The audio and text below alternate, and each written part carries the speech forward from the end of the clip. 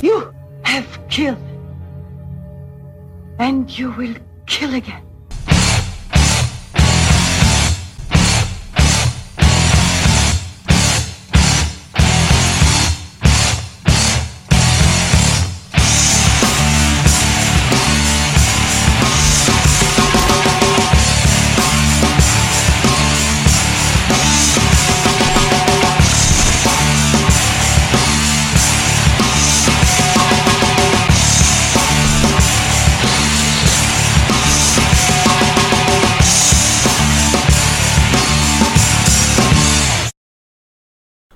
Everybody, what is going on? It's this is some exciting stuff. As you guys know, if you clicked on this because you're a fan of the House of Wax show, you know that it's been through a couple of different variations. You know, I started doing the solo thing first, and it became too much work for one person, and you know, I kind of like talking to people, so kind of got away from that, and it's gone through some different phases here, but I'm really excited about what we're doing here now.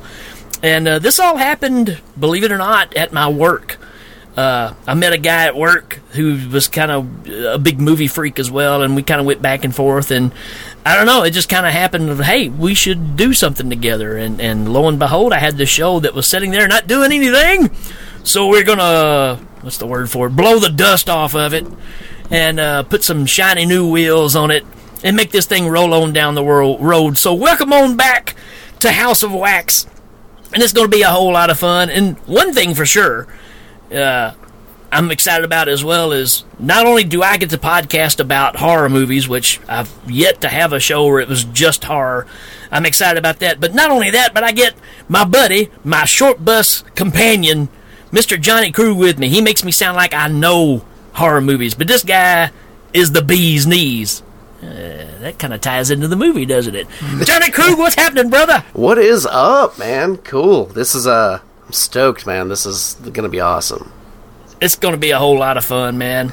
And like I was saying earlier, the guy that I met at work is, he's a newbie, as far as getting into podcasting and stuff. This is his first show. So, excited to bring him on board. And everybody say hello to Mr. Levi Garrett. What's up, Levi? Hold on, I'm going to wait for the claps that are coming in, guys. Oh, wait, there isn't any. All right, so I want to say thank you to Ricky for letting me be a part of this show. I'm super humbled, and I'm super excited to be a part of it. Yeah, I recently, over the last couple years, got into podcasting, listening to them. Really just became fascinated with it because I love getting my voice heard. Like, I'm so passionate about so many different topics in the world, and horror movies being one of the main ones. I remember as a kid, like, my dad would always get me into horror movies. Anything that was coming out. I mean, I'm 29 years old, so I mean, I'm a younger horror fan, but he got me into youngin'. Yeah, you got it. Freddy, Jason, Leprechaun. I remember Stephen King. I mean, it was all of that stuff that got me started, and I can't tell you what it is that draws me into them. I mean, it's just like, I watch them, and I don't know, I get some weird feeling. I guess I'm hoping for a happy ending, so I'll watch the next one. Yeah, I don't get... But you don't reenact them, right? No, only on the weekends, you know, mostly Saturdays and Sundays, but we ain't gonna tell nobody about that. But, I love all things horror. I mean, anything from vampire movies all the way to, I've recently got into extreme horror, and just, I guess, seeing how far I can push myself to get through the stuff that goes on in those movies, because there's so much stuff to where, I mean, I'm sure even the biggest horror fan will watch it and be like, oh man, that's terrible, but I can't look away. It's kind of like Roadkill. But yeah, man, I am a huge horror movie buff, and I'm super humbled that you guys are allowing me to be a part of the show. Oh, dude, I'm glad you're on here, man. And one thing that really got my attention is just the little bit I know about you is that you are into the extreme horror, which is, I don't know, that's a genre that I've seen quite a bit of stuff in, but I still feel like I'm not very well versed in a lot of that. So that'll be cool to do some of that on here too. that was kind of the idea of this. I thought, man, it'd be great because, I come from that late 60s, early 70s kind of slow burn and worked my way up into the 80s stuff. Johnny is a slasher guru, and then now we've got you on board. It's covering a lot of the newer stuff and getting into the extreme stuff. So it's going to be interesting to see all these movies and talk about them from all these different perspectives. And I just really think it's going to make for a fun time and some great conversations, man. Yeah, absolutely. And that's the thing is, like, the extreme horror, I just recently got into it. My buddy, a very good friend of mine, he's a fellow horror fanatic. He got me into it, and we set out on this journey, we say, to... he's looking for the most fucked up film ever made, and I was like, man, that sounds crazy to me. But then he put me on a couple different films. Inside is one of them, and then he got me into Frontiers, which is a French horror film and stuff, and I was just like, wow. Oh, yeah. I was like, what the hell am I watching, and why can't I look away? So yeah, man. Right. I mean, I've joined that journey with him, and it's opened up a whole new world of horror for sure.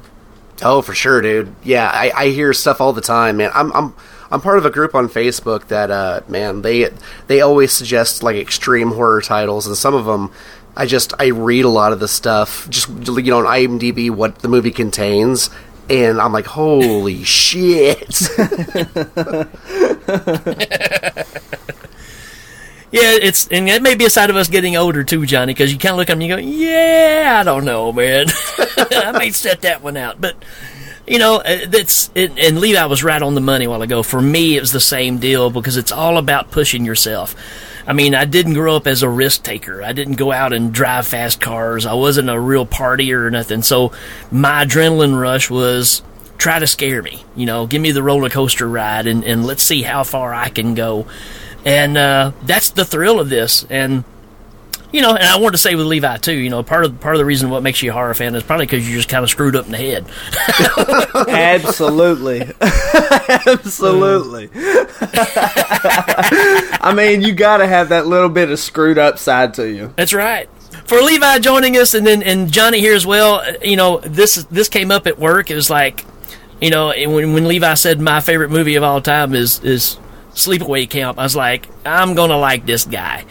And so in honor of that, that's the movie we're going to cover today, man. So what we're going to do right now, we're going to take a little short break. We're going to play some advertisements for some other shows that you need to be checking out, and we're going to come back and we're going to jump head first into Sleepaway Camp.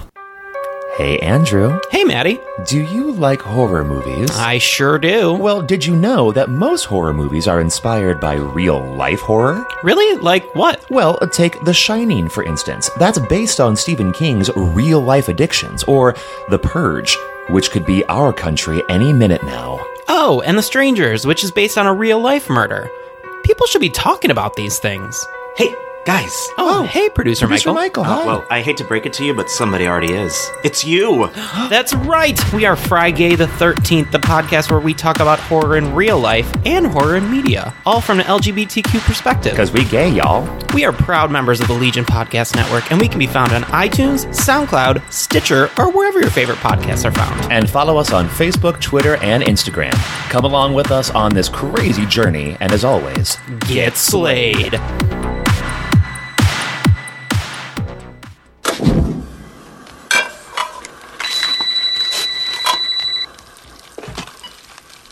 Hello? Hello, who is this? Who are you trying to reach? I don't know. Oh, I think you've got the wrong number. Do I? I'm gonna hang up. Wait, don't hang up. What's that noise? Popcorn? You're making popcorn? Uh-huh. I only eat popcorn when I listen to podcasts. I'm about to listen to a podcast. Oh, really? Which one? Probably the podcast on Haunted Hill. Is that the one with the two guys with the beards? Yeah, Dan and Gav. Dan and Gav, yeah. That podcast was scary. I liked it. Most episodes, they look at two different horror movies. Each episode, they look at a World of the Strange, where they look at weird things from around the world. Sometimes they even do special episodes where they look at different genres or directors' discographies and talk about them. Do you have a boyfriend? Maybe. So where can I find the podcast on Haunted Hill? Well, you could go to legionpodcast.com, Facebook, Twitter, or just go into iTunes and search for the podcast on Haunted Hill. So, are you gonna ask me out?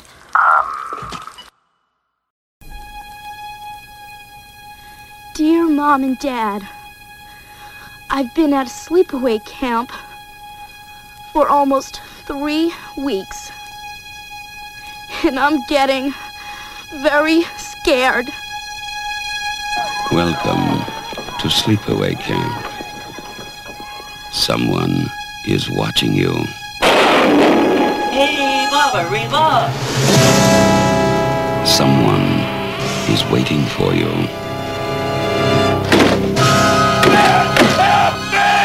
Someone wants to scare you to death.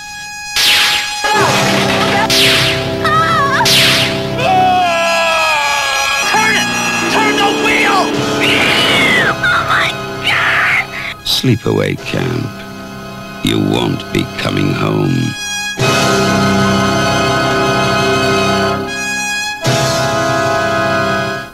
And we're back with Sleepaway Camp from 1983. The IMDb score for this is a very gracious 6.3, which I think it could probably get a few points higher than that.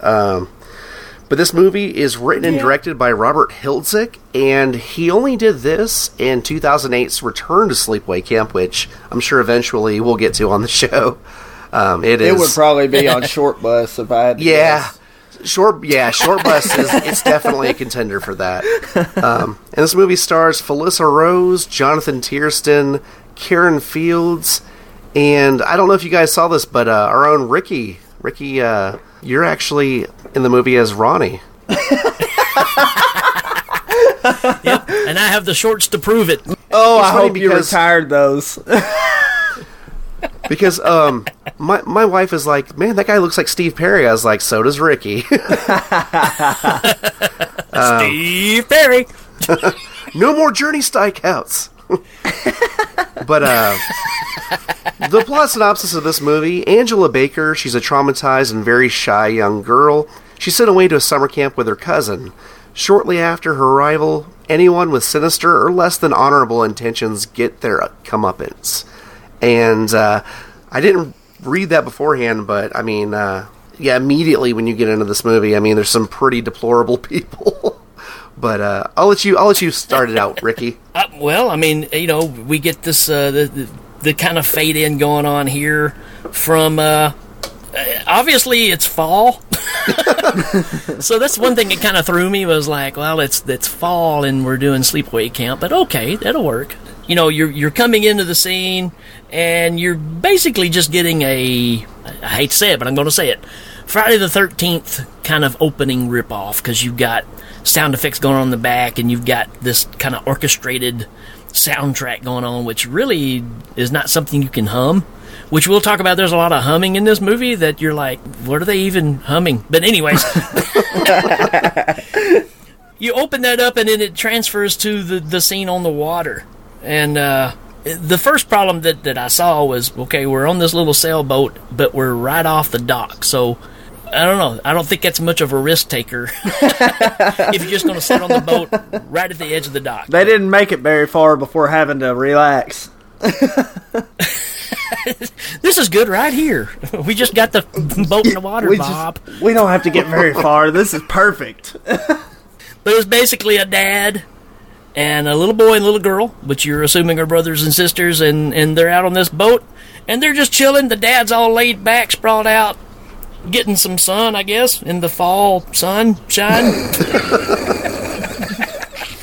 I love the way this leaf hits my eye. I will say this: I really like this scene because it sets up this this real playful relationship with the father and the two kids, and meanwhile, while that's going on, you have this fucking chaos going on the other side of the lake. Oh, yeah, the whole boating scene is just hilarious. Oh, you got to get the horny teenagers involved, I mean, he's trying to impress the girl in his super short shorts that he probably borrowed from Ronnie. There was a scene where my wife said, where it cut really fast to the guy driving the boat, and she's like, I'm pretty sure I almost saw a nut. And the poor girl back there that they're dragging behind on the skis. I love the fact that she's always trying to have a conversation with them. I don't know if you've ever been on a boat pulling somebody on skis, but you really can't communicate. No. She's like, can we stop now? Can we please slow down? And they're just not paying attention whatsoever. And I love this time period of movies because, especially the low budget stuff, because this is the way you just get character development. We don't get drawn in, and I mean, this thing happens in the matter of not even a minute into the film. We're getting some chaos going on, and everything's going fine. We're having fun on the lake. The kids are playing. The dad's getting some sun. He's got some other dude on the beach looking at him going, hey, what's up? Right? And then you got our kids out here that are in the boat riding around, and everything goes fine, and all my woke people's not going to like this, but we decide to let the lady drive the boat, and we just know bad things are going to happen when a woman's going to drive. Shit.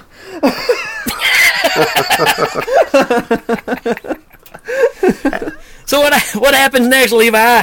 Oh man, he's trying to get in that girl's pants, and he's just gonna scoot over and let her on into the seat. And, oh man, why would you even speed up the boat? I mean, she's like, no, go faster. No, don't go faster. I mean, that's a horrible idea.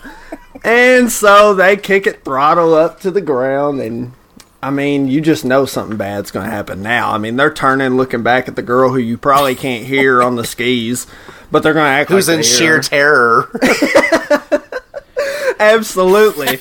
And then by this time, you got the guy that was maybe checking out the dad. I don't know. He's like, oh, hey, you got a boat coming for you. You better watch out. Nobody's seeing them until the ski girl. I mean, of everybody that is going to see these people is the ski girl.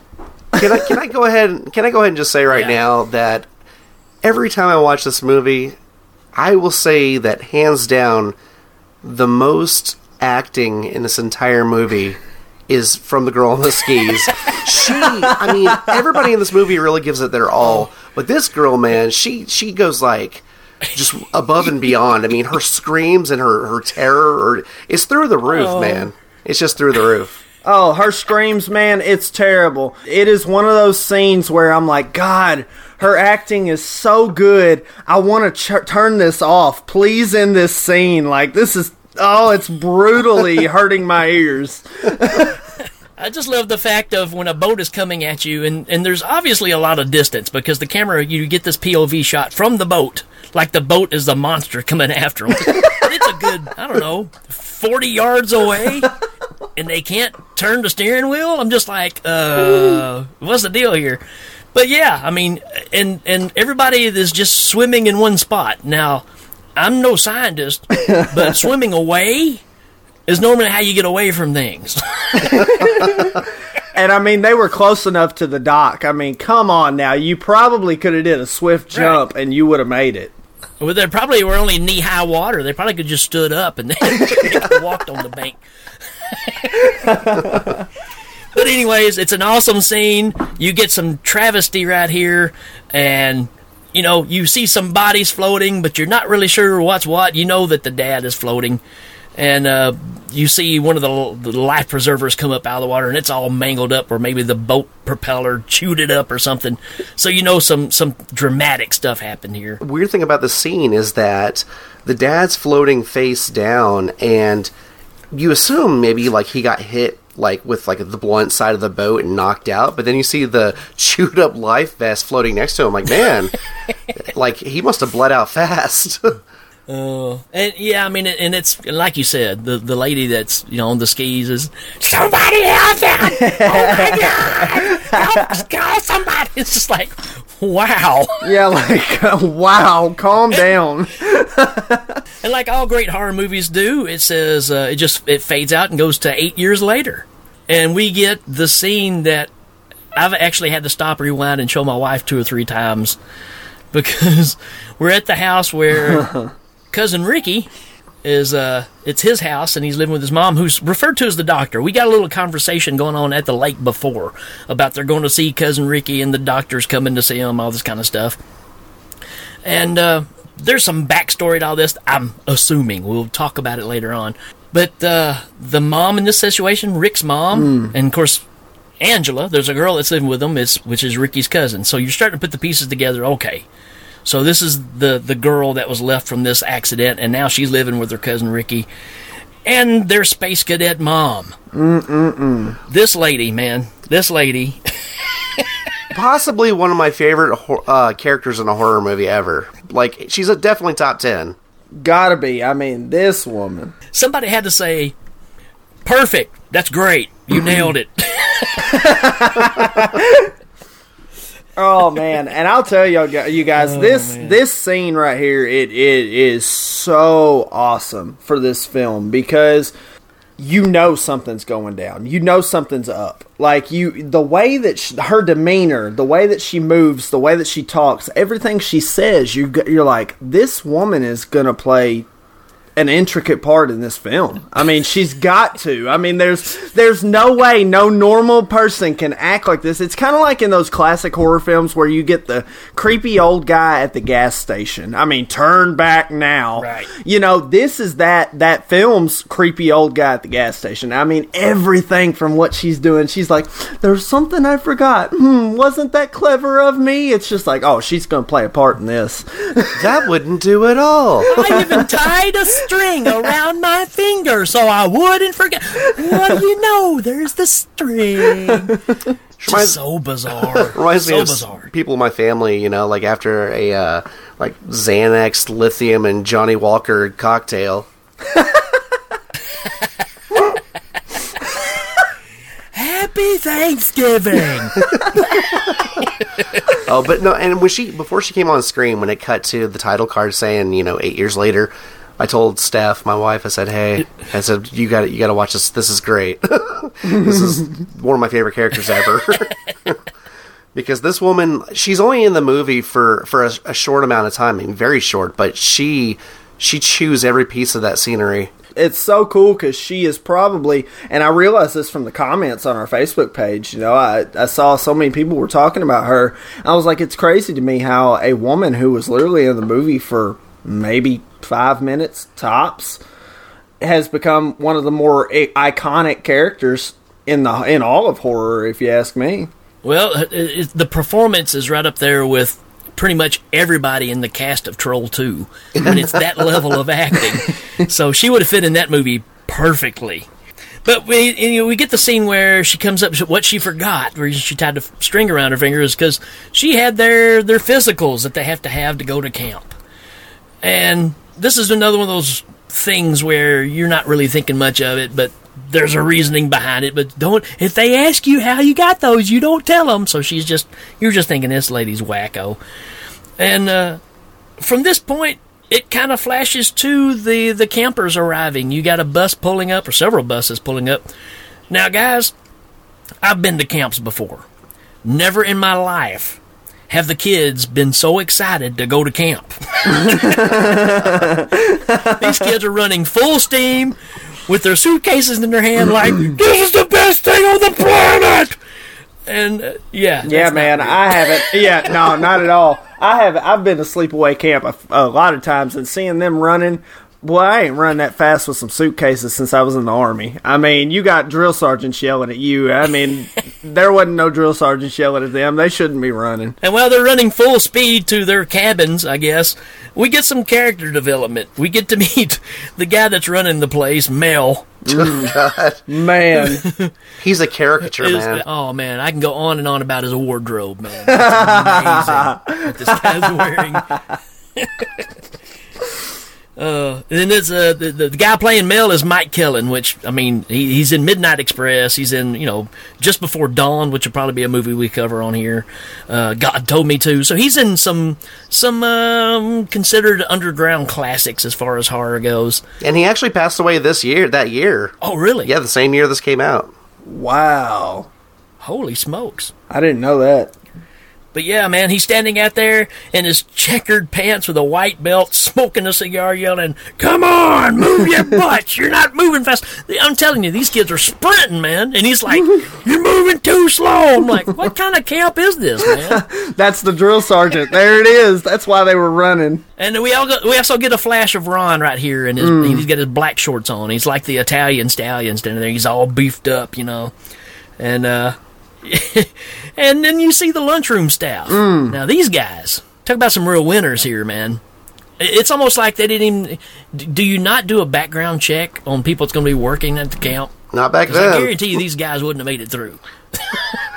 Well, I mean, the first guy's like, look at all that young meat. and he's like, I call them baldies. Oh, God. This is a topic about the movie I wanted to touch on. This movie was so...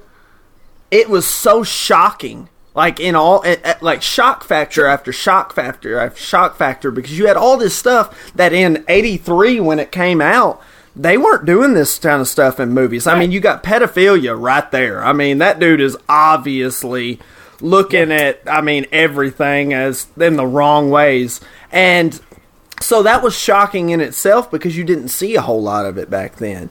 But also another fun fact about this film, the black man that was actually on the staff, that's actually James Earl Jones's brother. No, it's his dad. Oh, it's his dad. Yeah. Okay, I'm sorry. Yeah. But Darth Vader's dad. Yeah, like, wow, Mufasa is Mufasa's dad. I mean...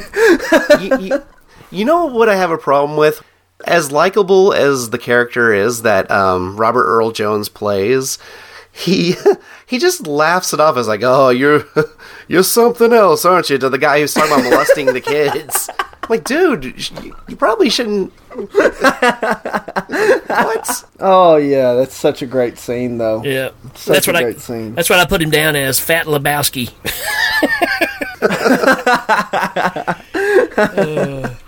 So at this point, we kind of get past the gross guys that are standing here looking at all the kids and making googly eyes at them.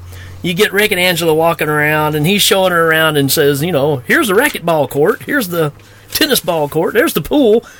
And, you can tell she's just kind of zoned out. And then we get to meet our good buddy Paul. Paul's trying to make a scene. He's buddies of Rick, and he's trying to say hi to Angie, and of course you can tell she's just, she's zoned out, like I said. We get some conversation about another girl that's in the movie, Judy, who's a real peach.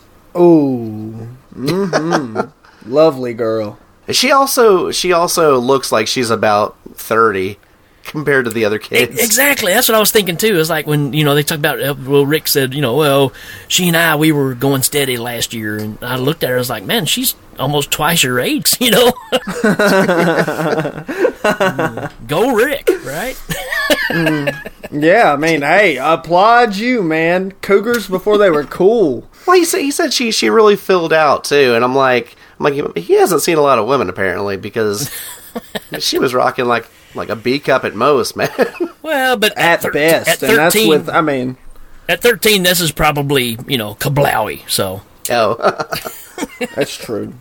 Hey, just for the listeners, there's nothing wrong with that. I am a fan of all sizes. Absolutely.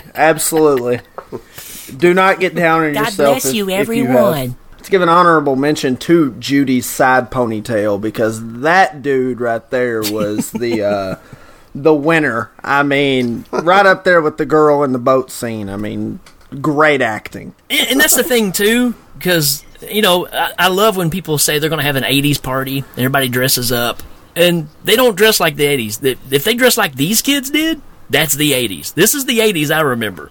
This is the way the kids dressed back then. Oh, dude, yeah. When guys were wearing like 1/16 of a shirt. Right. And usually it was a Miller Lite shirt or a Budweiser shirt that was cut off, and you wore the short shorts and long tube socks. Hell yeah. Maybe an occasional cowboy hat. Who knows? Hey, Ricky pulled that off well in that movie. So we're seeing Judy, and you can tell she's a snob, man. She's developed. She's got all the boys standing around her, and Rick comes by and says, hey, Judy. And she's like, hey. And don't even pay attention to him, so he's all kind of heartbroken, thinking she's better than he is, all that kind of stuff. And it just moves on to Judy coming in. You're starting to get to the actual cabins now, and Angela's in there with all the girls, and obviously she's the outcast. And we get to meet Meg. Woo! This girl, man, she makes Judy look like an angel. If you ask me, this girl is probably the biggest snob I've ever seen on film. And that's what's so cool about it. That's another thing I love about it is like there's so many snobby kids in this film, and I'm just like, God, I want to beat the hell out of y'all. Oh, and the kids in this movie, like Judy and Meg, and the two guys later in the movie, they're not afraid to just like totally team up on a young 13, 14-year-old girl and just torment her. Oh yeah, it's terrible. Terrible. Tag teaming it. Whoa. And that's the thing too, man, because again, this is going back to camp. These are the kind of people I remember. I mean, people talk about bullying now. No, man, these were the bullies. It was a different level than somebody just calling you a name. They would literally grab you by the neck and shake you back and forth and go, "Why don't you talk to me?" Oh, yeah, like now it's like they dox you on the internet. Back then, you became part of the flagpole. So we kind of go through the situation here where, you're getting introduced to all the bad girls, and Angie's right in the middle of it. And we go to lunch. I don't know, I guess this is a few days later, because they say she hasn't eaten in several days. And again, Meg's just being an a-hole to her. So Ron comes over and decides to take her to the kitchen to find her some food. Oh, no. He takes her in there to meet the Fat Lebowski. And he acts like he's being all nice, and then out of nowhere, hey, there's a telephone call for you in the front office. The Italian stallion goes to answer the phone and leaves her all alone with the Fat Lebowski, which is not a good idea. Oh, even in the least. And this is another scene though, and I'll even throw like some animation in there. Shock factor number 2. Like you got the shock factors in this film are so crazy, because then you go from the creepy Fat Lebowski who is checking out the girls, and then you're gonna put a girl alone in the freezer with him. Like, wow. All right, well, here we go. This dude hits all the notes too, man, like perfectly, because it's like she hasn't eaten in days, and he's like, "Hey, baby, you want an ice cream bar or something?" It's like, you're gonna what? Get her a sandwich or some soup, man. Like, he's gonna start feeding her an ice cream bar. Let me ask you, what would you do for a Klondike bar? Not a damn thing. No, man. Then, long story short, he takes her into the walk-in, fridge, I guess it is, and starts undoing his pants. And then who comes and saves the day? That's right. Ricky comes in. And I want to point this out, too, because it's like, so far, the script has been written by, Roger Corman. And it's like, when we get to the camp from there on, it's like the script is written by Andrew Dice Clay. Scorsese. I mean, every word is just, it's just incredible. And Ricky is the best at it, man. Matter of fact, I think he said it's kind of how he got the job. They wanted to see how many, cuss words he could throw out in, 20 seconds, and he won. Yeah, man. The director told him to come in and for his tryout, and he said he wanted him to act like he was cussing him out. And yeah. He said, Jonathan Tiersten said, I just let him have it. I threw it all out online, and they gave him the part. Yeah, and I love this character. Like, I mean, he has some of the best lines in this movie. So Rick walks in there, and dude's being like Joe Biden with his pants down, and just starts ripping him anew. And then, he slams Ricky up against the door and stuff. Then all of a sudden, they break it up and they run out. And it's funny because even at that point, Mel's standing there and he's like, "What were you doing in there?" And he comes out still buckling his belt on his pants. Oh, I must have scared him. I'm like, drinking a beer, mind you. So yeah, I mean, again, it's using that formula that kind of made Friday the 13th and all these movies really work, because just like Johnny was saying earlier, these are the people that get what they deserve. You cut to a little later on, and we decided we're going to boil some corn on the cob for everybody at camp. I don't understand this philosophy either. I mean, I know it's a setup for what's about to happen, but if I'm feeding 80 kids. Corn on the cob's probably not it. It's probably going to be corn in a can. And another thing, that damn pot, that pot he's putting the corn in, I ain't ever seen a pot that tall. That thing was as tall as I am, and I'm 6 foot tall. It takes 7 hours for that thing to get warm enough to start boiling, man. Anyways, we're bowling. We're going to put the corn in, and I think the guys are going to go hang out and look at some more young girls or something, some more 11 years old or whatever. Why was the pot so high, man? I've been looking at Walmart for months for a pot that size just to say I have one, and I ain't found one yet. Well, you have to ask. You have to go to Home Depot and ask them for the Dahmer pot. Oh no. Well, no, seriously, though, he has to get on a stool just to season it. So you can kind of see where this is going. He gets up there, he's messing with it, and all of a sudden you see a POV of some hands coming in and grabbing the chair that he's standing on and start pulling the chair. And let's just bring this out, because this is an elephant in the room as well. Because we all know how this movie ends. If you don't know how this movie ends, then you may want to watch the movie first. But let's talk about the arm strength that has to happen here. Because the Fat Lebowski is no small dude. He's probably, I'd say, at least 250. Oh, at least. I would say more than that, but yeah, at least. Standing full-bodied on a chair, a wooden chair, and we're going to reach down with basically one hand and pull this chair out from under him. That's some strength, yo. That's some what's the word? Torque. My wife says, yeah, it's obviously a guy's hand. And I'm like, I don't know. Well, and that's why I love the movie, that is one of those things that they kind of had to think about, too. They didn't pull the Argento thing where you just put gloves on and then you never can tell, see? They do a good job of setting up the red herring for this because, like you said, you're paying attention to this kind of stuff. Most amazing thing about the film is it's so unpredictably predictable. Like it's your classic horror film. You're like, I think I know who the killer is through the whole movie, and then it gets to the ending, and you're like, whoa, didn't see that coming. Dude, you just nailed the description of every Italian horror movie right then, because this movie could easily be an Italian horror flick. I mean, it's got that kind of weird twist to it. Wait a minute, it wasn't Italian, even though Ronnie was in it. When the killer had braided knuckle hair. Needless to say, what makes this movie work as well, and you gotta hand it to him, man. Yeah, it's low budget. Yeah, you got some shaky acting. You got some okay dialogue. These effects hold up, man. So Big Lebowski falls on the ground, bucket of water's all over him, and dude is just bubbling, man. Blisters coming up all over him. It's a really great effect. His acting here, it rivals the girl on the skis at the beginning.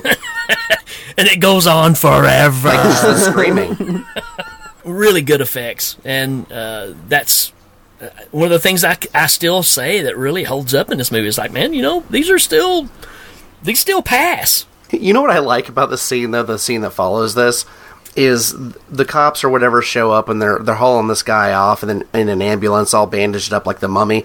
And the cop's like, he's like, yeah, man, yeah, it's just a horrible thing to happen to him. And then someone else will say something, and he's like, man, it must be like every nerve ending's just going off at the same time in pain.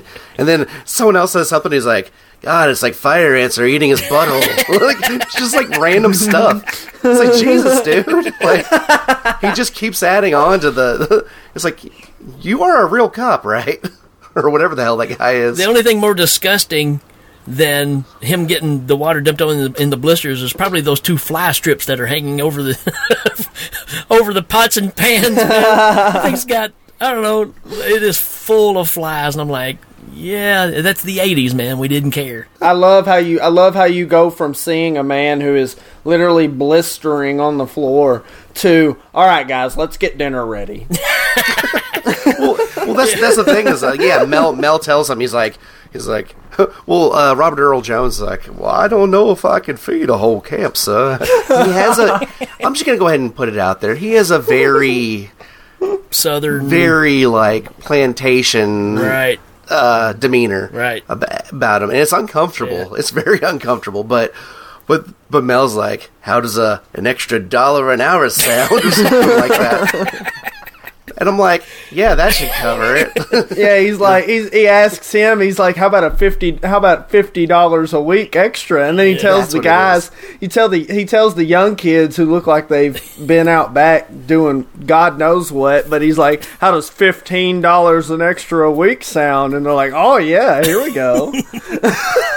You got to remember, man, this is when you made like $2.50, and that was minimum wage. So that was a deal. So hey, you know what goes on longer than dude laying there screaming his head off and his eyes out is the baseball game. Oh, dude, man, I think you see like a full inning. Oh man. Oh, easily. And going back to talking about how Judy looks like she's twice her age, let's talk about Bill, man. Like, this dude's got, like, the chest hair of champions out there and got a full 8-pack, has done hit puberty 4 times.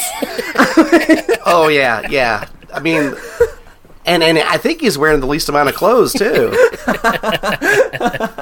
He's wearing like Daisy Dukes, like he's in an early 90s rap video. And the cut-off shirt that's just right below nipples. Oh. And in the middle of all this, we get another character, too, man. We got to talk about Mozart. Freaking Mozart, man. Oh, yeah. That poor kid. Man.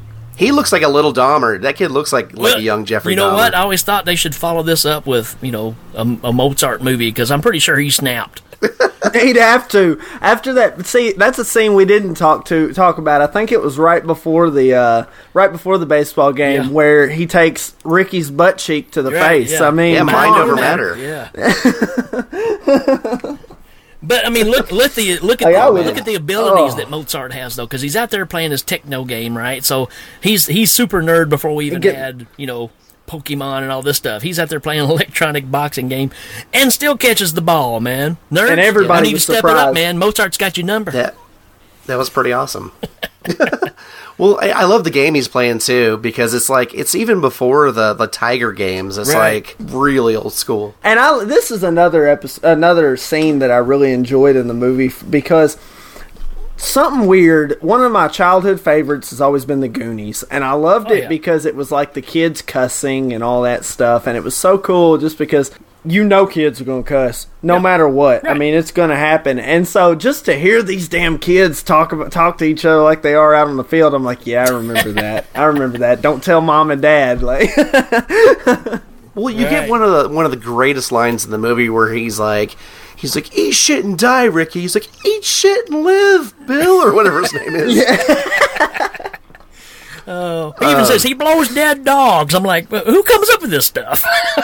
And here's another question, though. In this scene, you hear them bet at the beginning. They're like, I can't remember what the money is. They're like, I bet you however much money on every run you get.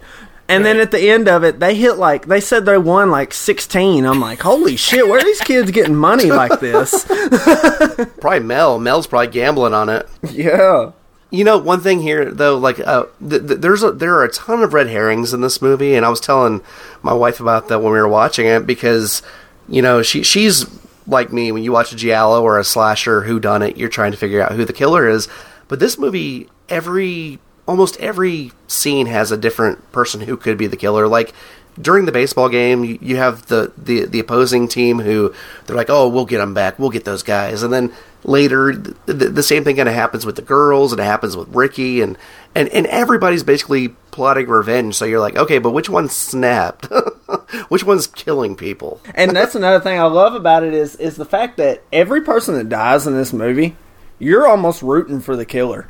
I mean, if you really think about it, every person that dies in this movie, you're like, well, that person's a real cockbag, but I'm so glad to see that they got off. You're right. And I think that's a problem we have now, is now we don't care enough about the character. So you're like, I don't care if these people do get killed off or not. And it's weird. You end up somehow either rooting for, that Josh changed in the 80s too. You got to where you rooted for the bad guy to kill a bunch of people. And, that's a weird change of psychology for people if you think about it. But that's something that I've struggled with current films. I'm like, I don't care if these people live or die. Just get them off my TV. Oh, absolutely, man. And new movies do not know how to set up characters to root for. Yeah. Not at all. So, at this point, we've kind of gotten past the ball game, and it's social time, and we got these dudes running around trying to find girls to go skinny dipping with them. And here's one thing I want to say, guys. I don't know if you know this or not, but girls love Blue Oyster Cult T-shirts. I knew I shouldn't have got rid of mine. If this movie could afford some royalties for these bands or whatever, man, they had Loverboy posters, they had Blue Oyster Cult shirts. This would have been a good soundtrack. Heck yeah, man. And this is the scene, man. This is where Rick and Paul show up, and Rick comes in with that kick-ass cowboy hat, man. Oh, man. Looking like Lou Ferrigno and Garth Brooks had a baby. You know what's funny? I have a cowboy hat just like that. I mean, just like it. It is that huge. And it's from the 80s. Oh, man. I have to find it and show you a picture. It's because when I saw it, I was like, dang, dude's named Ricky, and I've got a cowboy hat just like that. Oh. So he comes in, man. You can already tell he's ready to rumble because he's got the hat on. He's feeling cocky. And he sees the guys on this scene. The guys are talking to Angie, man. What can you say? I mean, to her face. Yeah, you're a Fruit Loop, ain't you? Yeah. Told you she's messed up. Look at her. Well, these guys are clearly older, too. They're older than the rest of them. You know, everybody in this movie deserves to die. Let's just go ahead and put it out there. End with the saddest ending ever. Well, you know what I like, though, is and I say I like, you know, being not so serious, is every adult in this movie is pretty much worthless. I mean, you know, there are adults in the rec hall, and they're just letting these two guys torture Angela. Like, Mel doesn't want anything to do with it. Right, they're just standing over there watching. I think the most responsible... I literally think the most responsible adult in the entire movie was, I can't even remember his name. Steve Perry. No, Ronnie? Not Ronnie. The one that I thought was the guy that is their camp counselor. Ricky and them camp counselor. I mean, dude that comes in wearing the fishnet T-shirt. Right. He's the only one that seems to know which way is up. You can tell by his clothing. He knows what's going on. You betcha. Oh, man. But yeah, they break out in a fist fight, and, you know, like I said, the counselor there grabs him and takes him back. And this is where you get Paul kind of, you know, talking to Angie, trying to comfort her, and he tells her goodnight, and she says goodnight back. So we've got a breakthrough, folks. Angie's breaking loose, and she's actually talking now. Oh, my Paul's goodness. all excited. Then it goes to the lakeside, where the dudes are still trying to get these girls to go skinny dipping with them.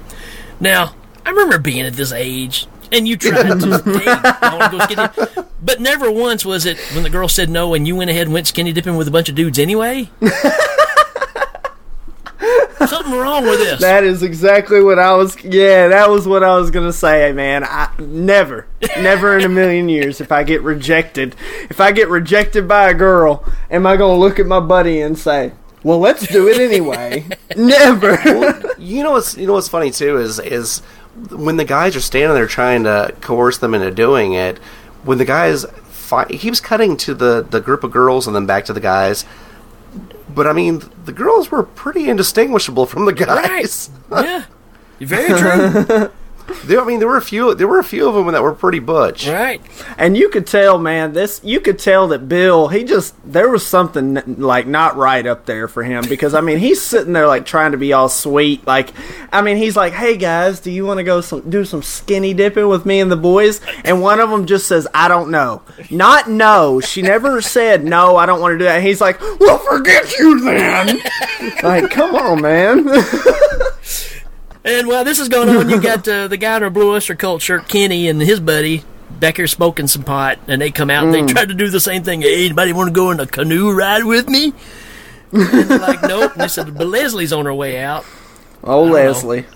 Poor Leslie, man. She comes out, ends up getting in a boat with Kenny, and he starts trying to scare her about tipping the boat over and snapping turtles and water snakes will get her and all this stuff. I feel like these guys were equally as horny as they were stupid, because He's out there, under the moonlight on the lake with this girl, and all he wants to do is just piss her off. Yeah. It's not trying to get close to her. It's like, let's make her mad. That means she likes me. And so then he goes, yeah.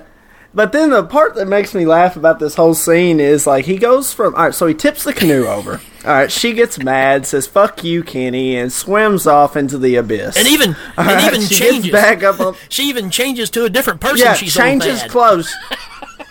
Yeah, she madder than hell. Done did a full person change, shapeshifter style stuff. But what makes me laugh even more is this kid is underneath this canoe by himself. Ain't nobody in sight, and he starts singing Lionel Hampton. Yeah. I mean, to himself, like he's like, "Hey, Bubba Ray Bob." I'm like, what is going on? Hey, have you ever been in a capsized canoe? Have you heard the acoustics? They are acoustics. Gorgeous. I couldn't tell if he was. I don't know if you know this, but Def Leppard Pyromania was recorded in a capsized canoe. Hey, True man. fact. Take that with you.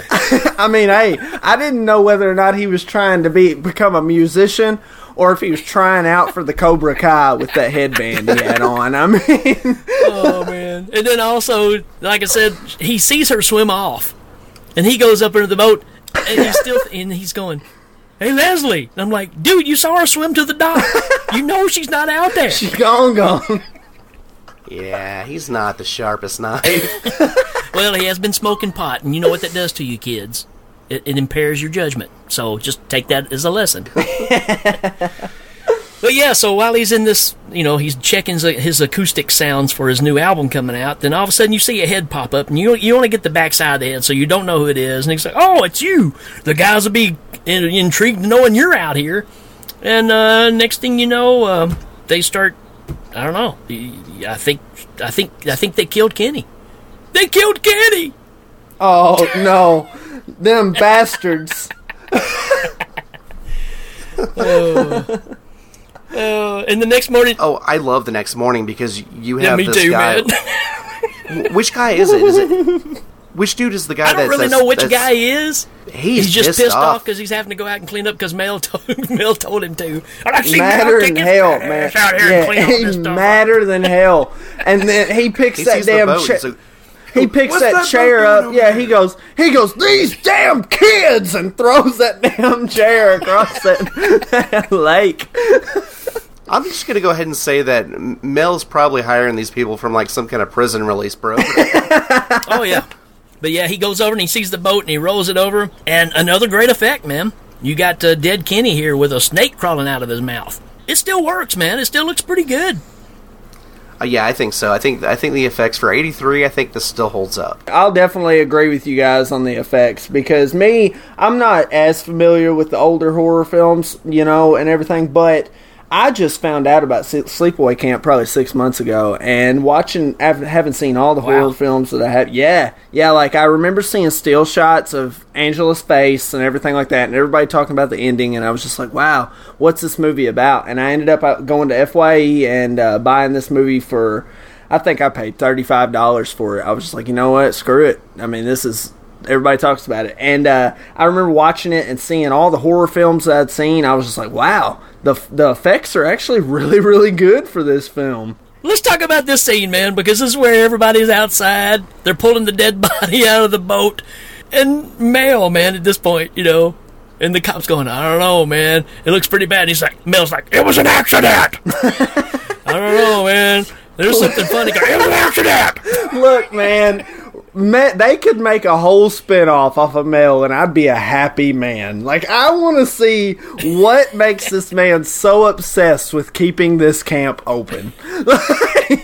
He is trying everything. He done had 3 kids die on his watch, and he's still like, it was an accident. I get the privilege of calling the parents and telling them. I feel like the entire movie, all he cares about is just letting the camp coast by enough so that he can get close to... It's Meg, right? Meg's the one that's into him? You betcha. Man. You betcha. Yeah, I think he will let anything happen at this camp as long as he can get a little bit of Meg. Man, that's the most disturbing thing in this movie, man. Absolutely. And the most disturbing of the part of the whole movie is the fact that Meg is actually into him. It ain't just one-sided. Yeah. Yeah. Hey, remember that dinner that you owe me? Yeah. All right. Yeah.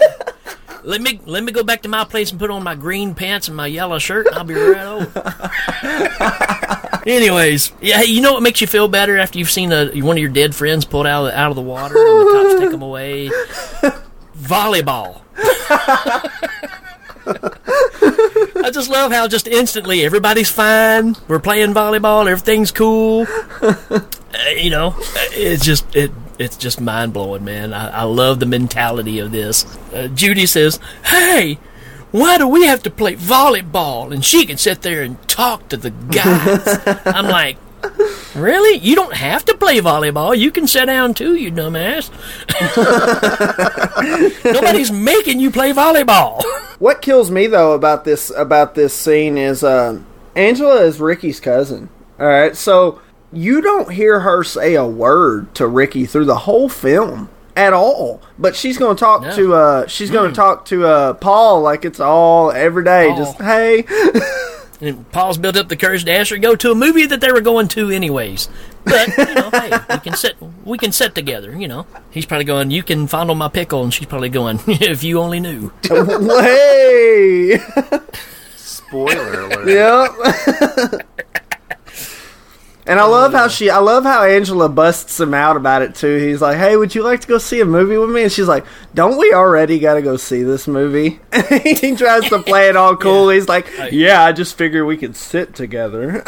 Yeah, I mean, she probably is like the smartest person in this movie. Absolutely. Johnny is kind of like the dude in Demons that gets the tickets and he takes his wife to go see the movie. "Hey, honey, look what I got. This is happy anniversary."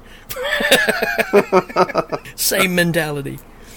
This is also where we get the scene where Mozart's trying to catch a little sleep. And the dudes are standing over him, and they put shaving cream in his hand. But they're being so loud, it's like, "All right, now, don't wake him up!" I'm like, dude, you're yelling. How are you not going to wake him up just from your talking? This scene, man, was nuts just because it had me hollering. Because Mozart's sleeping, and they're doing the whole classic, tickle his nose, and he comes up into the shaving cream. But the biggest side role of this entire movie comes whenever Mozart gets pissed and jumps up and grabs Crocodile Dundee's knife.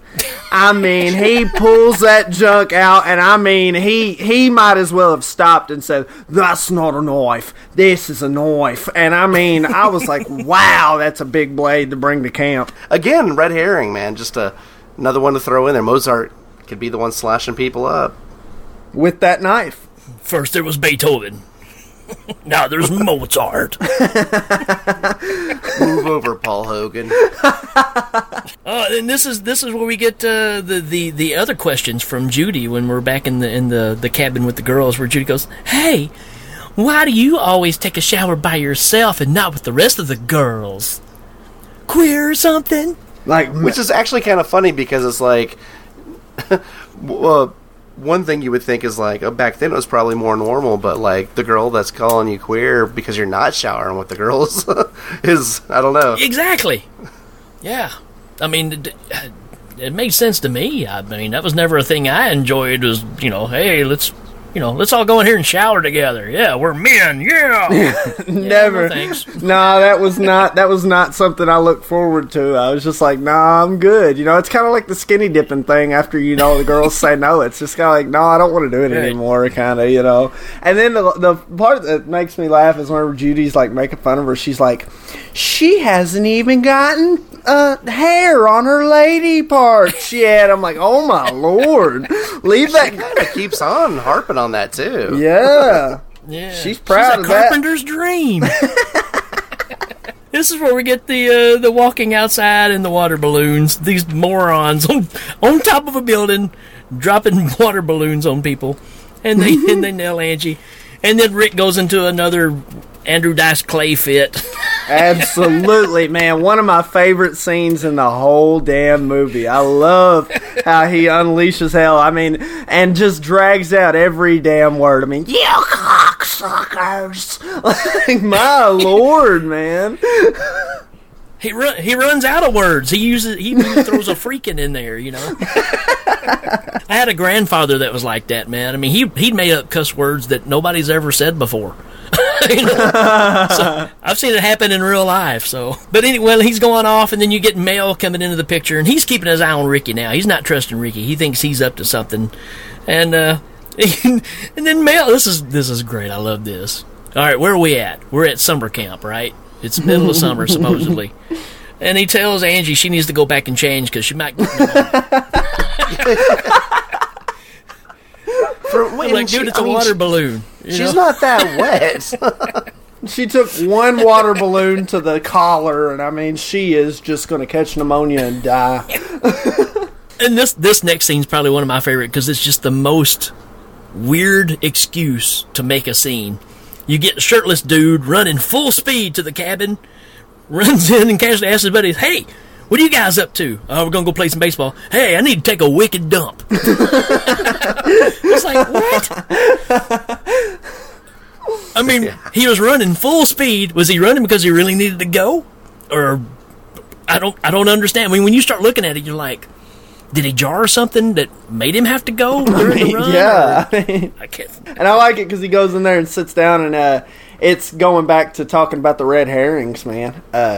You know, he's sitting in there. He's sitting there taking that awesome wicked dump. You know, reading whatever he's reading on the pot, and you see that broom handle come across, and then what happens is the screen behind him. You see none other than either Crocodile Dundee or Mozart's knife cutting that thing. So there's your red herring, you know. Obviously, shirtless dude is a nice built-up dude, but he's not the smartest because I believe at that age, I probably could have slid underneath the stall to get out. Just saying.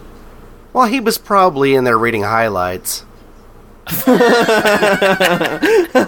just love the fact that he was banging on the door, and I'm like, dude, just squat down and go underneath. It's well, you know. Did you notice also that the broom was like literally just one splinter away from just snapping in half? It's like, just give it one more shove, dude. Just one more shove. Well, you had to have that so the body could fall out and you could see the effects. Again, good effects. You know, it still works. The crush really ripped this off, man. That's all I can say. Should have let him hang out with Chris Farley for a day, and he would have taught him how to get away from bees and all that good stuff. This guy puts the B in BM. Do the BM. Yeah. So we got another body on our hands now that got stung to death by a bee's hornet nest. I mean, because it's a hornet's nest that we threw in, but it's bees. Which you see no bees when the hornet's nest is dropped. It's just a hornet's nest.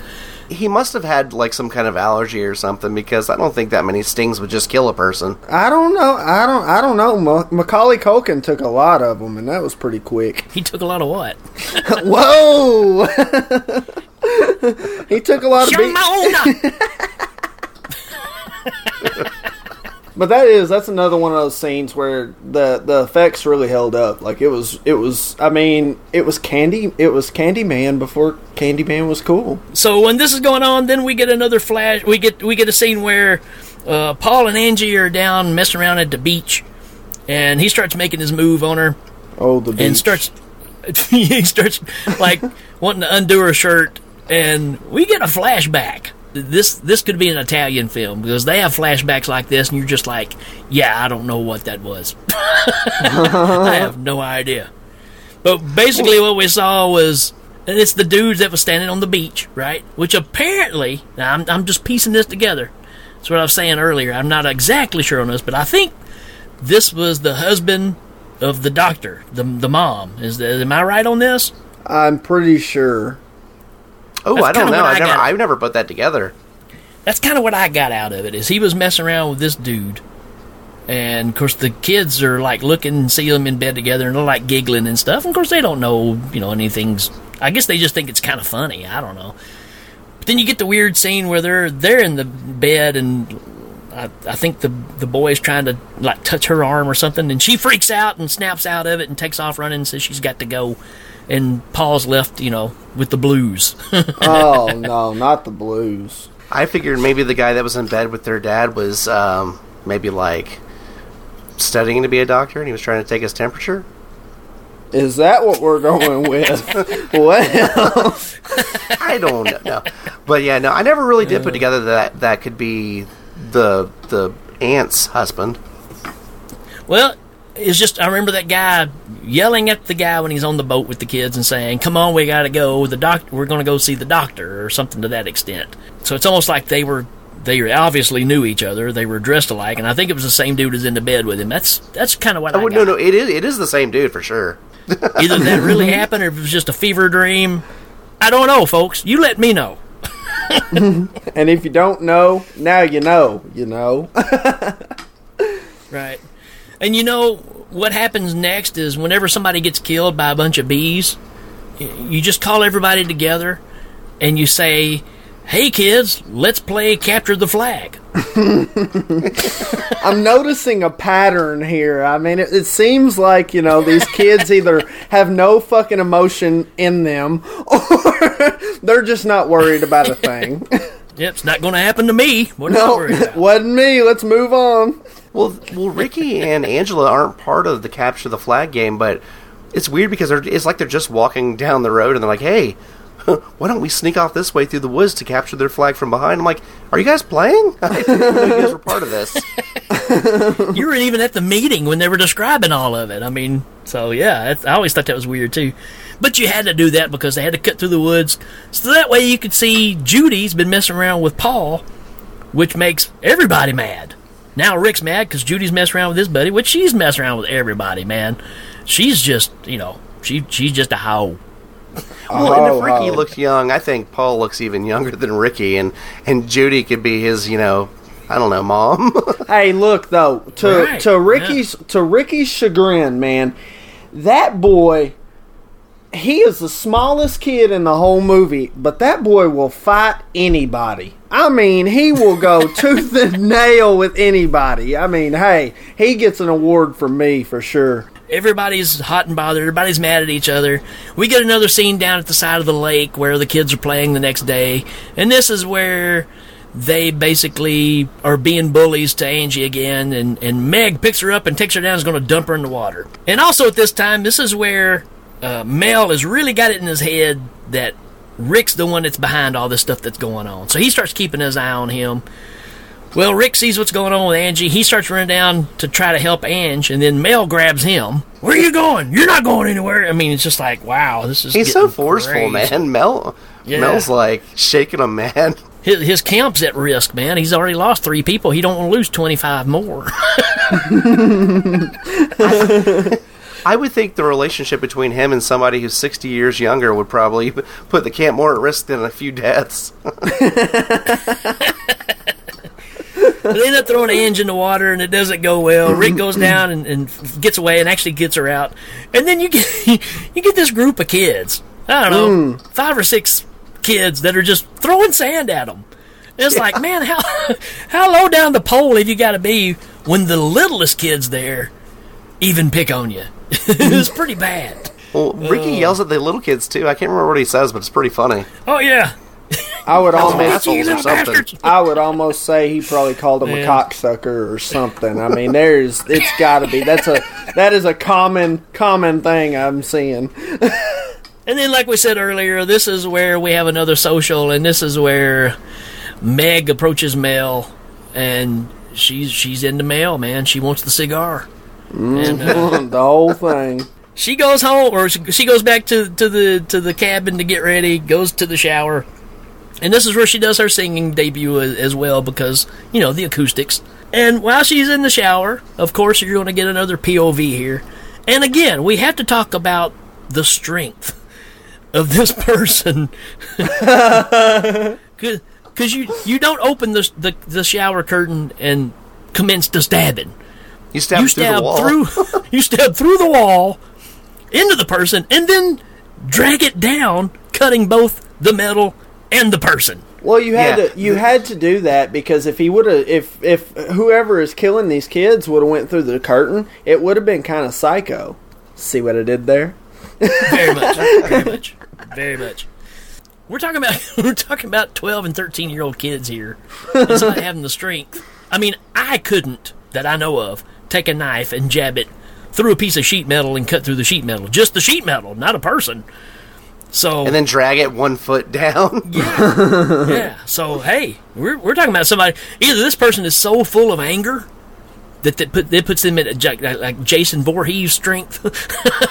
So that scene with Meg getting stabbed and stuff, it was kind of gory for even that film. I mean, even the stabbing, I was kind of like, wow, this is kind of making me uncomfortable to watch, because it was. I mean, you see a close-up of Paul Hogan's knife. I mean, jabbing Meg. I mean, it was pretty gory for what they were trying to do in this film. Then you get the nonchalant, I'm going to wash my knife off, but nah, I'm not really going to wash my knife off.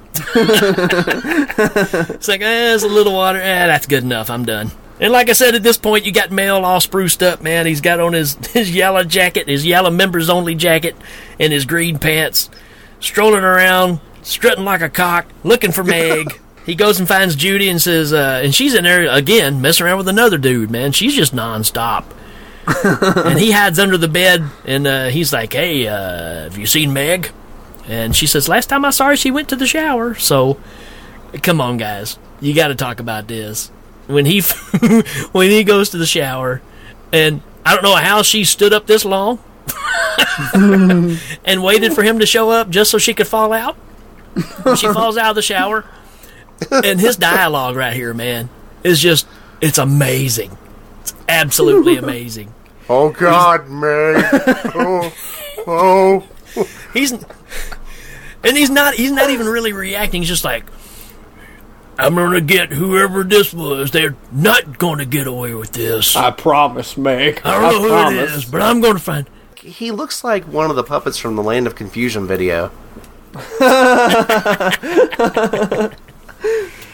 But then, I mean, the next thing that got me was the next scene. And I'm going back to shock factors like I was talking about.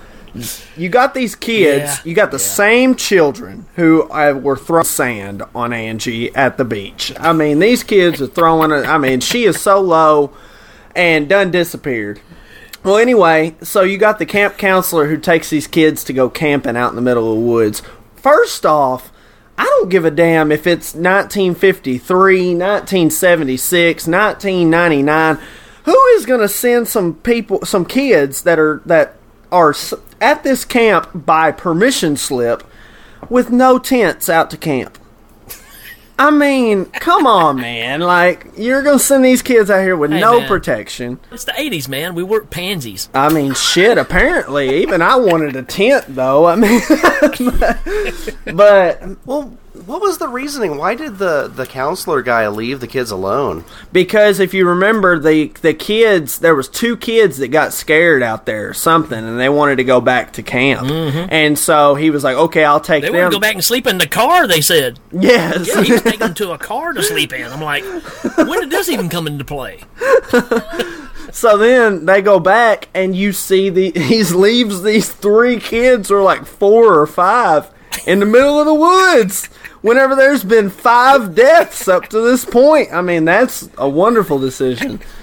But man, he comes back. He comes back from dropping these kids off, and they are slaughtered in their sleeping bags. Yep. Shock factor number 3. I mean, man, like, they are killing kids off in this movie now. Like, you're going for it. Yeah. But something happens between that scene and right. It is one of my favorite moments of the movie where Judy's sitting on her bed in the pitch black darkness, as women do when they want to curl their hair. And she's got a curling iron, and you see the door swing open to the room, and it's really weird because they show. It's almost, especially if you see like the Scream Factory release of this, it's really kind of lit up pretty well to where you see the killer. Absolutely. But right. There's a little bit of, I don't know if they superimposed images and had 2 different people there, because when they have that, I don't know, it almost looks like Ricky in a wig standing there when they show that. Yep. But Anyway, the killer comes up to Judy, and you see everything from the shadow on the wall. But you see, and I don't know where that shadow's coming from because it's dark in there. But you see the curling iron come up in the air and then swoop down right between the legs, and she gets just a coochie full of flat iron. And there it is, ladies and gentlemen. Shock factor number 4. Well, and you know, honestly, there's a lot to unpack in this movie, especially dealing with everything that's going on, especially when it's like sexual in nature, which we could talk about once we get to the big reveal. But yeah, there's stuff in this movie where it's like, whoa, that is intense. It was so ahead of its time. Yeah, and it's very suggestive because you really don't see this, but you know what's going on, right? Oh, it's yeah. kind of like in The Exorcist, right? When she's stabbing herself, you know where things are going, and yeah, man, and you got to think about this too, because you're talking about because they went back and restored it and cleaned it up. When this movie was made, you barely even had the VCR movement going on, so chances of seeing this movie more than once or twice in this time frame was going to be very odd. So, you imagine seeing this in the theater and it's real grainy, and you're not going to. Oh, it was dark. It was a really dark movie on VHS. You're not going to be able to make out kind of what's going on. So, thanks to our technology we have now, where we can clean up everything, you can actually go, oh yeah, that doesn't look as good as it used to, because we've taken some of that away, some of the dirt and grime that kind of hid some things, but. Yeah, I mean, you can still kind of make out, and that's probably on purpose, because they kind of want to start giving you something. Speaking of giving you something, this is where we get... Rick has gone back to get him some food because he's hungry, and on the way out, this is where Mel jumps him and takes him out to the middle of the woods and just beats the snot out of him, man. And I'm like, man, how can... Imagine doing that in a movie now. Where a camp he leaves counselor... them for dead, dude. Like, I mean, they basically lead you to believe that Ricky is beaten to death by Grandpa Scroggins out there. Well, you got to think about it. I mean, he's running this place. He's lost 2 or 3 kids already, but Meg was the tipping point, man. When he lost Meg, all bets are off, man. So from this point on, the killer is probably Mel at this point. He's probably killing everybody because Meg's gone. That's my theory. Yeah, dude. He harshed his poon. I mean... Not the poon. And then by the time he found Judy, I mean, that was already occupado. He gets through waylaying Rick, man. I mean, just beats him up real bad. And Mel walks away and you hear him go, oh, it's you. And you get a shot of the bow and arrow. And then Mel gets it right through the neck. So, yeah, Love it, man. dude. And that's, I tell you what, still looks great. Awesome. Still looks awesome great. Scene.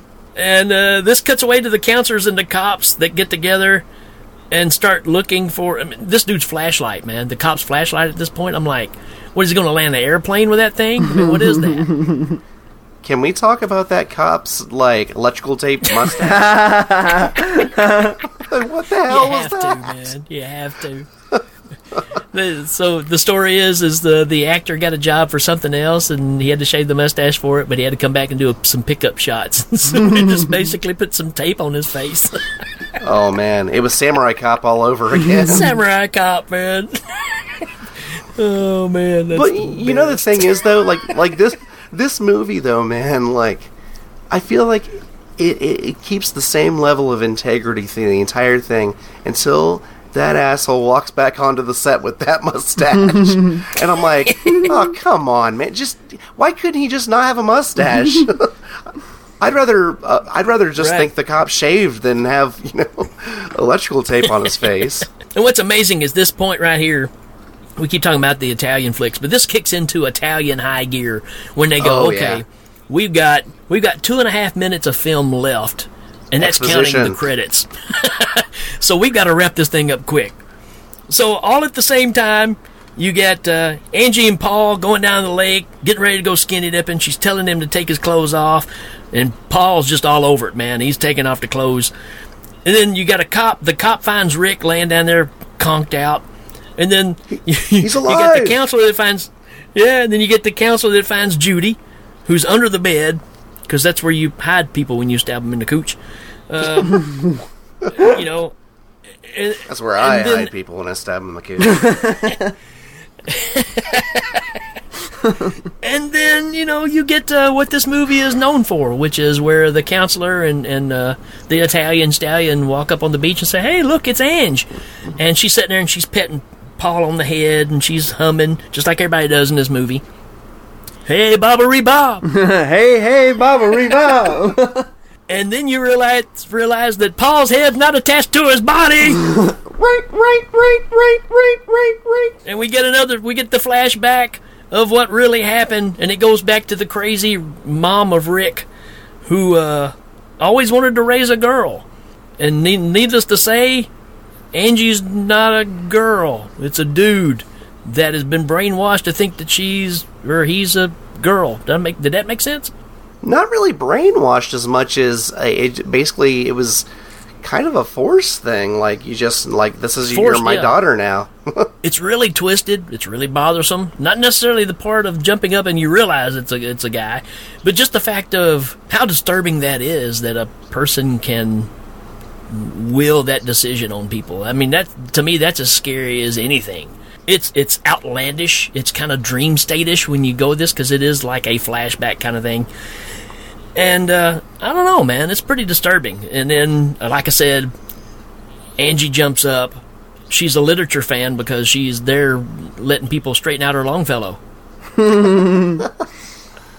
And she's got the head. She's got the head in her hand of Paul, right? And the knife and that expression, which everybody knows now is a mask. They didn't, it wasn't a prosthetic on her. That was actually a dude that they paid to wear this mask and stand there, who is still anonymous, will not come out. I think it's the whistleblower. Won't reveal themselves to the public. I think that's kind of a cool thing. But this ending, I mean, what can you say? It is a iconic ending to this movie, which makes this movie stand out beyond anything else, because no other movie's really done this. Crying game. But the impact of that, and the credits roll right after in true Italian style.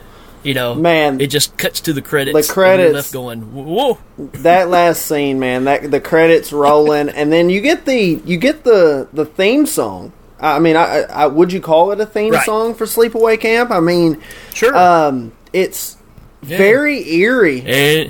Angie's got a wang. Angie's got a wang. So run away from the wang. But no, like, it's so cool because like you said, her facial expression is eerily creepy. I mean, in every way, shape, and form. And I wish. I know they talked about that it's a prosthetic and everything else, or it's a mask and all that. I want to know what the director told Felissa Rose to get her to make that face, like to be able to make this mask. I mean, did he just say, "Give me the craziest look you can possibly come up with"? Because that face is what made me want to watch Sleepaway Camp. It was so insane. Absolutely. Well, and she's so like timid and shy and stuff through the whole movie. So when you finally see this expression, it's like, holy shit! Yeah. Like, that is really off-putting.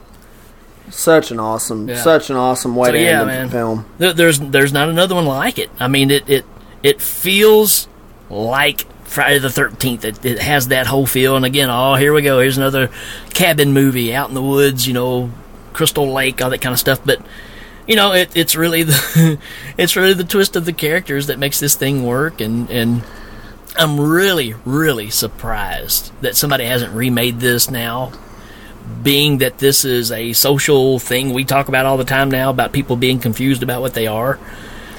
I mean, this movie just screams. Oh, totally. For that ability. Yeah.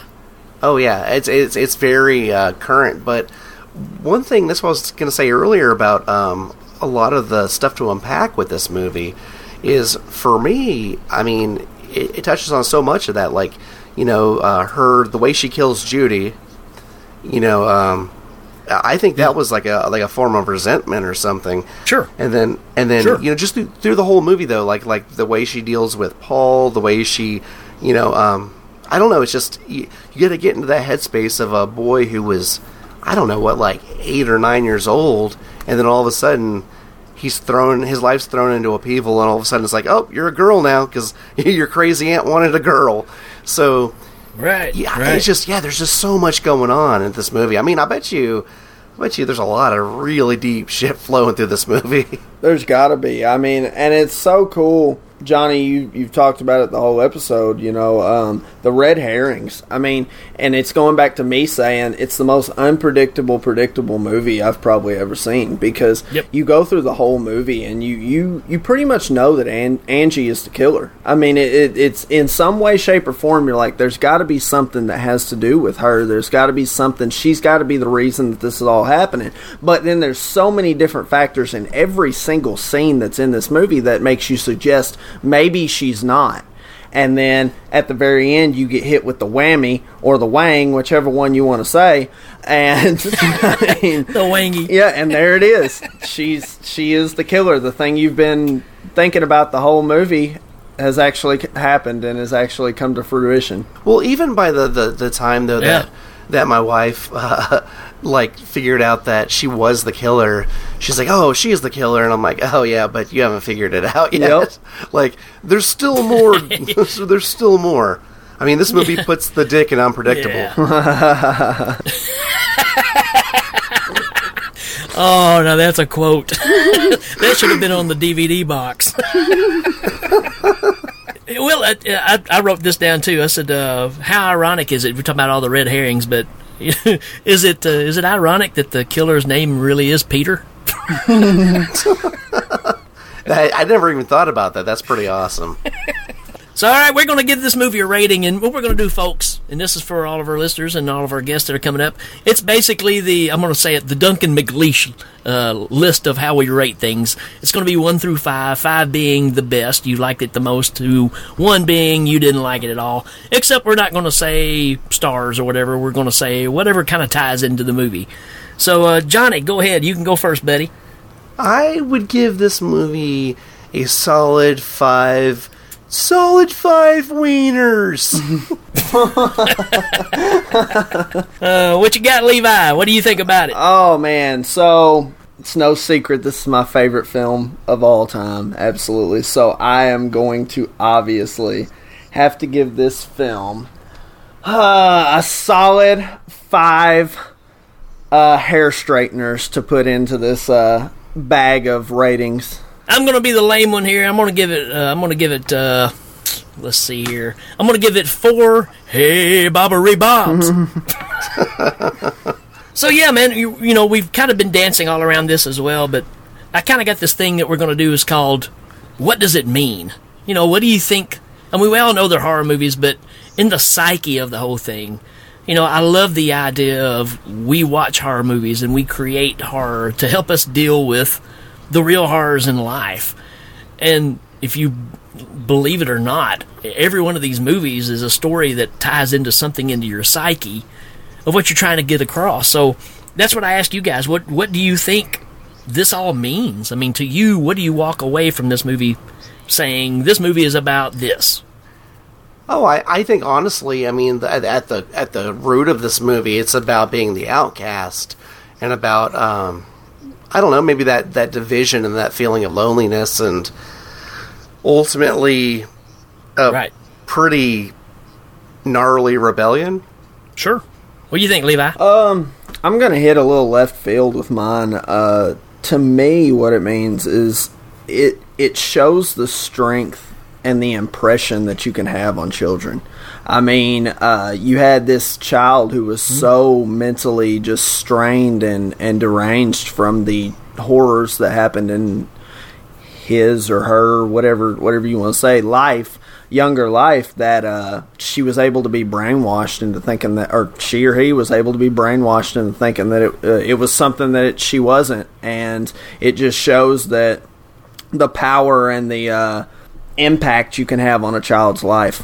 Yeah, and that's kind of what I get from it too. I mean, I think all three of us are kind of saying the same things. It's the scariest thing about this is not the effects we saw, or the fact of there's a killer around doing this stuff. What's scary is the fact that people can be manipulated to a point to being something that they were never intended to be. And we see a life that's full of that, man. I mean, we've got things all the time telling us what we should be, what we shouldn't be, and people judge you on that. So this movie has a lot to do with, we said it earlier, bullying and the effect it has on people. But you also get the reaction of that. And I really think that's where this thing hits home. Being comfortable with who you are is such a scary thing, because half the time you don't really know who you are. And it takes time to develop that. And when you've got people pulling you in different directions, even to the point of brainwashing you, that's scarier than a lunatic with a knife. Dude, I think, if you want to think about another completely different but equally as horrifying of a movie, man, I think that if they were to have a prequel to something like this and just show you the life that Angela had at home with her aunt and her cousin, man, I mean, sure. It's like probably like some people under the stairs kind of stuff going on there. Exactly. Like just some that really or, flowers like in the attic. Yeah, Mommy Dearest, Flowers in the Attic, just very psychotic, emotionally I said abusive. No more wieners.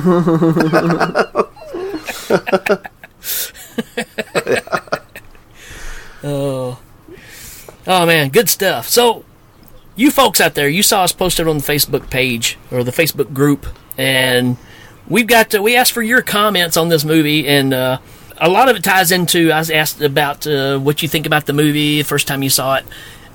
For me personally, first time I saw this, very young age, and the iconic poster was hanging up in the VHS store, a little mom and pop store.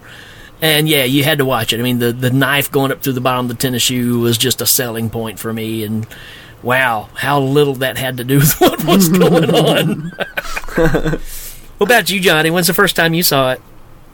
Oh, I mean, definitely at way too young of an age. I mean, when I was growing up, we had a video store called Florida Video that was just little mom and pop shop, and I would go in there on the weekends, with money I made from cleaning at my grandma's house or something, and pick up a different horror movie based on the way the cover looked, because I probably saw this at like 8. I saw this really young, and wow, yeah, I mean, this is one of those movies that it sticks with you. As a kid, it's kind of funnier. I mean, as an adult, you get a lot more of what they're portraying in this movie, but as a kid, you watch it, and then with that finale, you're like, oh, they just showed a dong.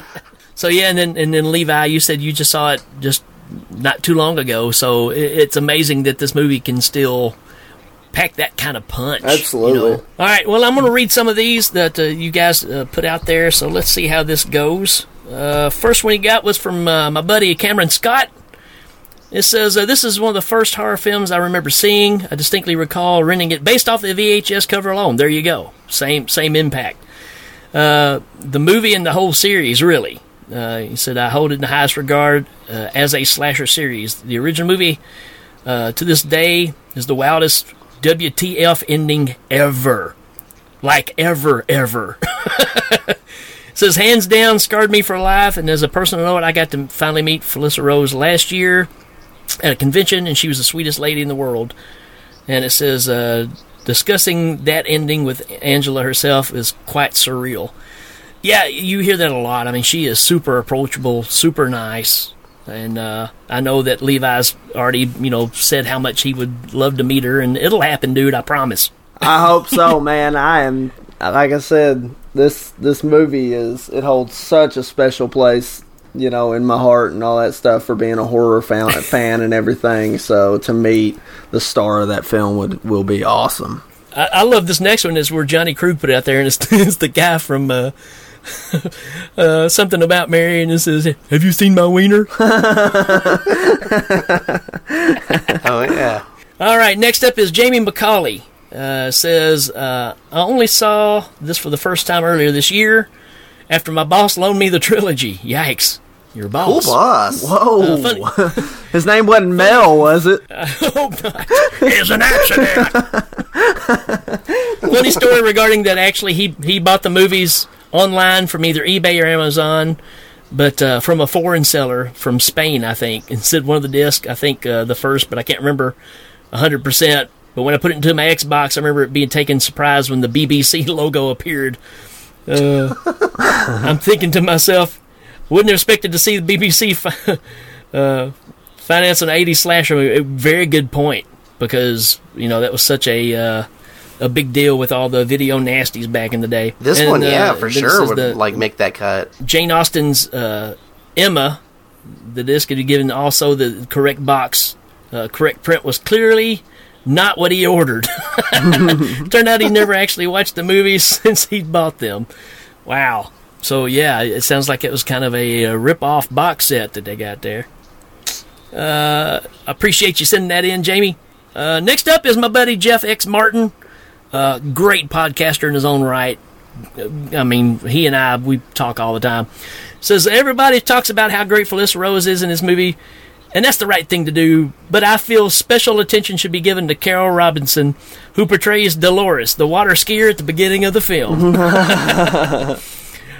Her performance is delightfully histrionic, even more so than the group of water skiers being chased by the great white shark in Jaws 3D. Yeah, very good point. Robinson got to scream the lines. There's a boat. Oh my God, we're going to hit it. Then my favorite line in the movie, won't somebody help them fast? Yeah, I mean, that performance, what can you say, definitely stands out.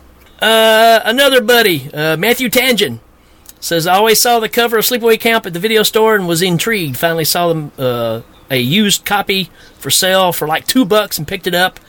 I believe I was like 15 or so. Thanks to the lack of social media back then, it wasn't spoiled for me. I remember thinking it was an okay movie. I didn't enjoy it as much as the Friday the 13th franchise. Then it got to the ending, and I just sat there, jaw agape, questioning, what did I just watch?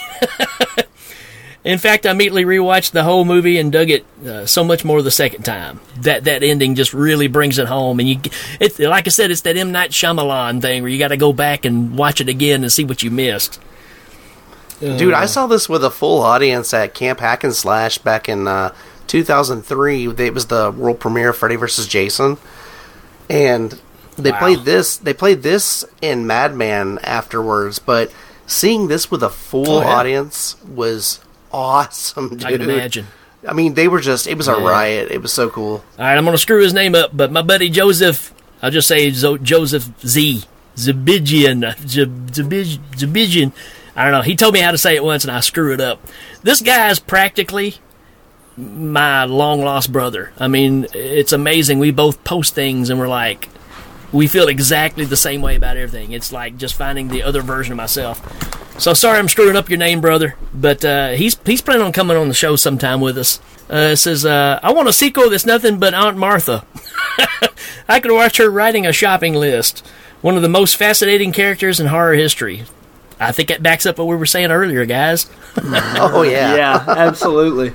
Apparently, I mean, I'm sure it's the our good buddy, success of this being more of a cult movie, in the past couple decades, but she's done a lot of stuff recently. I wonder if it's just based... Yeah, without a doubt. And it's funny when you see her in interviews and she doesn't act all crazy. You're like, oh, come on, you're ruining the magic. Yeah. I thought they just found some really batty woman on the side of the road. All right, our good friend Gary Hill says, let's face the facts. Judy's side pony is the star of the movie. She also has one of the best deaths. Yeah, I mean, hey, between Judy's side pony and Ronnie Shorts, I mean, there's the two stars right there. Bill Casanelli says, I told Felissa that I had the poster on my bedroom wall growing up while we were eating breakfast at Denny's, while she was my co-star in Scary Tales 2. Found out that she lived 15 minutes away from me growing up on Long Island. So that's kind of cool. Yeah, I think Levi kind of was getting into talking to him about that. So yeah, I said Bill is a legend among us mortals around here. So my buddy Mark Allison, who's one of the people on Hail Ming Power Hour, he says, I really like Sleepaway Camp. When I first saw it, It's never going to be a big-time player in the horror genre, but it wasn't one to be ignored either. I feel like it's a little engine that it's the little engine that could of horror. The final shot of Angela is probably the best scene in the film. Sticks with you a long time. Really. And he even says the precursor to the M. Night Shyamalan twist. So, yeah, he's kind of on the same page there of, how this thing just really made an impact. Even though it's still low budget. And that's the thing you're going to discover, Levi, when we go through these. We're going to bring up these movies and show them to you. And you're probably not going to be impressed by 90% of the movie. But there's going to be something in these movies that you just haven't seen anywhere else. And that's, kind of like with the zombie flick that I let him borrow Zombie, Fulci's Zombie the other day. Nice. Which he had never seen. It's awesome.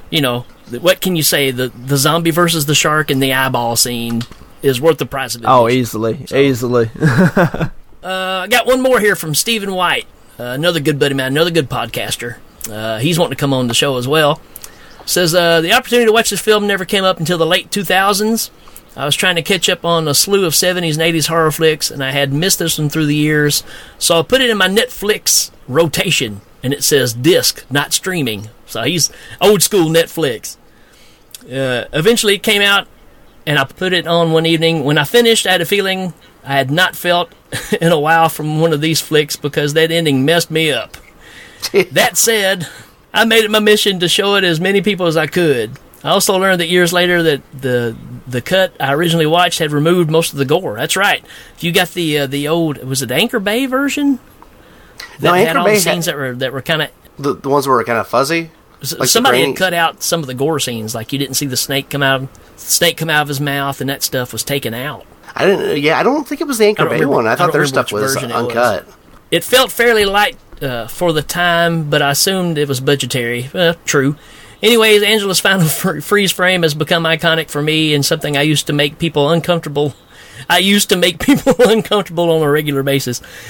Yeah, I can imagine, especially if people have not seen this movie and you go, "Oh, you think that's messed up? Watch this scene." Oh, yeah. Watch me reenact this scene. That's probably even scarier. Don't do that, Stephen. So there you go, folks. That's all the comments. Hey, we appreciate you taking the time, giving us those stories. I did a terrible job reading them, but hey, that's me. That's what you get paid for, right? Please share that stuff with us. Even now, if you've got comments that you want to add to that, go on the Facebook group, jump in there. Let us know what you think about this stuff. Let us know what you think about this show, because we're just getting this thing going like a blind man in an orgy. We're just going to have to fill things out. So, folks, I hope you enjoyed this. Hey, let us know what you think about everything. If you've got recommendations that you want us to cover, I know we got a slew of people that are lined up to come on. If everything goes well, next week we should have an episode where we cover the 1979 movie Prophecy. That's right, the mutated bear movie.